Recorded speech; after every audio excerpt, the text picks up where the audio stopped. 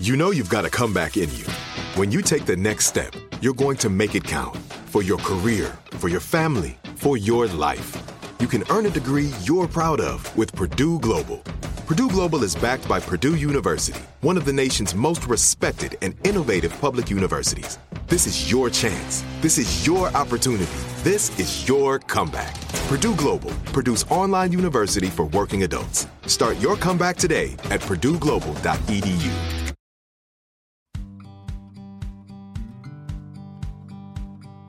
These are challenging times, but you don't have to navigate them alone.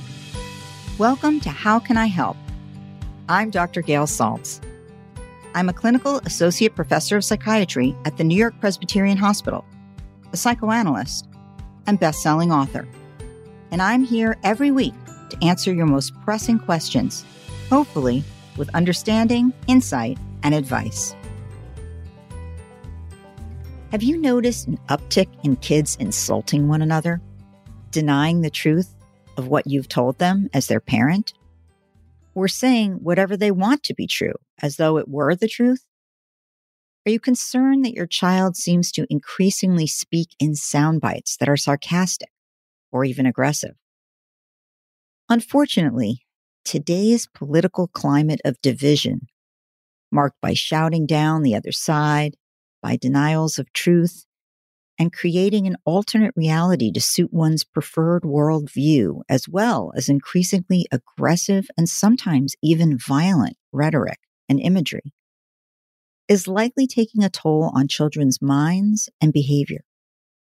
So today, I'm answering a listener's question about struggling with her child's rude behavior. Kids look to parents' behavior to determine how they themselves should behave. They also look to parental stand-ins or role models for cues as to how to view the world, what morals to uphold, and behaviors that follow suit. The current political climate of incivility in the United States is captured not only in news coverage, but on full display in social media, a realm which many children have ready access to through smartphones and other devices. What kids and their parents are seeing is nothing short of a daily barrage of bad behavior. That includes everything from bullying and insulting others to refusal to compromise, attempts to cheat and lie, and very often, political leaders showing a complete and utter lack of empathy for others. It's no small wonder that kids are echoing this behavior at home and in school. It takes effort and nuance to steer your kids away from incorporating these warped values and morals and this type of behavior into their daily routine. So don't try to fight fire with fire. Rather than fending off a politician's modeling with a similarly vulgar, offensive, make observations about their handling of this issue, aside from the issue itself, and how you would hope to do things differently. For example, you might tell your child that you wish the politician had been more honest in making his or her case. Or you might discuss how you value truth above being right. Or, if a politician is publicly bullying or insulting an opponent, you might tell your child, I think saying something that hurtful is wrong and beneath that person's important position. Give examples of past leaders who accomplished things with more moral behavior and explain your admiration for that. But most of all, model the morals, values, and behaviors that you want your child to exhibit. Explain that in both your work and in making difficult day-to-day decisions, you've had to make sacrifices sometimes to do the right thing instead of always getting what you want. Talk about why it's important to be kind instead of mean or cruel, irrespective of the circumstances. And discuss why it's more important to admit when you are wrong rather than lying or cheating. to get your way. Childhood is the time when moral compasses are formed, and it is much harder to change later on. Parents' jobs are harder when the leaders of the country are behaving badly. But with awareness and persistence, moms and dads can lay the groundwork to overcome today's political incivility. So with that, let's get to my listener's question and ask, how can I help? Dear Dr. Saltz, my 7th grader has been increasingly snippy with me. Actually, it's not just me. I hear him being sarcastic and rude to other people. Sometimes it's his friends, but I even heard him do it in a store to the person helping us, and I was completely embarrassed. I've taught him to say please and thank you, and to have general manners, but this is more a matter of rudeness, of sounding snotty, and even mean at times to others. I know that he's become a teenager, and so maybe this is just how it goes on the one hand. But on the other hand, I really don't like it. And it seems to me it will insult other people and even get him in trouble. But I'm not sure how to help him to stop it. Can you help me? You are correct. It will put at least some other people off, and it is likely to get him in trouble, or at least hurt him in the future in certain ways. But perhaps more importantly, it's not understanding that the way you relate to others in the world is one of the most important things in your life. And the path of relating that he is starting to walk is doomed to hurt other people, in addition to himself. And therefore, it is wrong. It sounds like you do need to sit down and have this very conversation with him, that you love him, but you don't like his behavior, and it is hurtful and insensitive, and it genuinely makes you feel bad when he is nasty to you, as it likely does with anyone else that he does it to, which will make them, in the long run, not want to be around him. It's best when discussing problem behavior to choose a time when you are not angry, when it hasn't just happened, to wait until you have a few very specific examples of what you mean and how they made you feel exactly. When having such a discussion, do not throw in anything else that may be bothering you or that you would like him to change. Stick only to this behavior. It is our tendencies when arguing to throw in everything, the baby and the bathwater, and thereby dilute our message. More importantly, you hope to help him understand why he is doing this and why it's not a good idea. So it may be important to ask him if he is angry, if he is intending to be hurtful, if he is trying to show disrespect, and if so, why? There may be issues going on you're unaware of, and it's coming out this way. It is important to listen what may be making him angry and be willing yourself to make some compromises, which may allow him to stop expressing his anger in this more passive-aggressive way.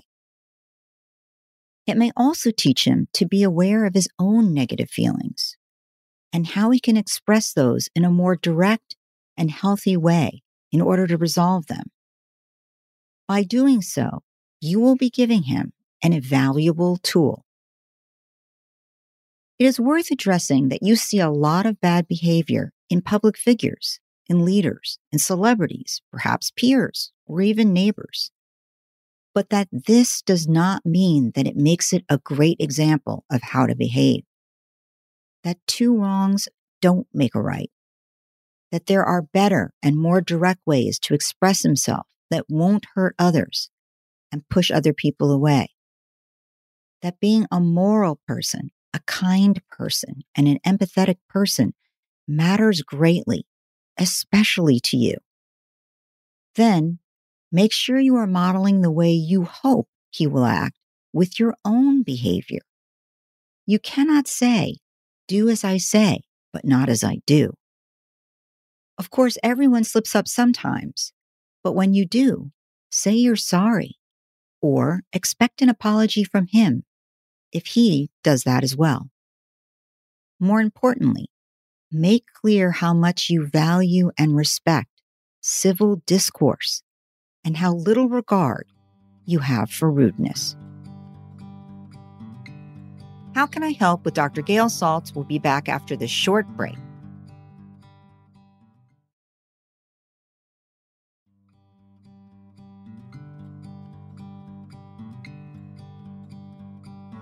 I hope that was helpful. The more society grows, the harder it makes it to hold on to teaching your child politeness. But it is a job, no matter how tough, worth doing for their future and for society's future. Specifically, keep in mind that manners do matter. A majority of civility is politeness. Teaching your child to use manners does not mean you're teaching your child to be a pushover. Rather, manners will help your child politely engage in civil discourse. The difference between a civilized debate and an uncivilized debate comes down to manners. So please and thank you do go a long way in making others feel seen and heard. Show acceptance. Children need to learn that acceptance is essential to one's humanity. You must teach your child to accept those who are different from themselves. By showing respect for other cultures and being sensitive to stereotypes, you can show acceptance yourself. Talking about this concept also allows you to discuss bullying. You can use this conversation to both encourage your child not only to not be a bully themselves, but to stand up for others who are being bullied, because we know that when bystanders stand up, it definitely decreases bullying. And it's helpful to use specific examples of people who are modeling civil behavior. You can point it out to your children and discuss it. It might seem easier to point out people who are being uncivil or rude, but actually, children learn more from positive civil examples. So when you see something positive, say something. If you see an example of good sportsmanship, make a point of acknowledging it. Also, you want to make sure that you're really listening to your kids and teaching them how to be good listeners as well. Because in order to be civil, you have to listen to other people. You have to listen to what someone else says before you judge it or before you speak up. So when you model this, you're showing your value that their thoughts and opinions matter. It's also important for parents to listen to their children generally. You will learn more about how to parent them, and your child will learn how to listen to you. And make sure to apologize when needed. Nobody is perfect. We all do make mistakes, but apologies can leave an impression on our children. So our own apologies not only show that we messed up, but they show we care about the other person's feelings. And along this line, you should practice apologizing when you know someone else is hurting. Sometimes, even if you're not the direct cause, but simply sorry that they're having a difficult time. And important to encourage empathy and teach what empathy is to your children, that it's literally trying to stand in the other person's shoes. When we think about the feelings of others, we are encouraging that. Give them opportunities to talk about how other people might be feeling. Talk about things you see happening and then ask them what they imagine the other person might be feeling. Encourage your children to practice empathy. And of course, most importantly, practice what you preach. You can't tell a child to be civil. It's just a lecture. You have to do it yourself. So, modeling self-control instead of aggressive outbursts in the heat of the moment shows them that it can be done and that you hope they will do it too. Watch the words you use and watch the actions you take.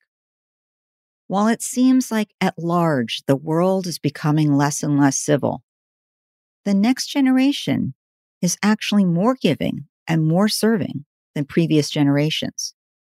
So if we teach our children to handle disagreements with grace, then they have the capacity to do remarkable things.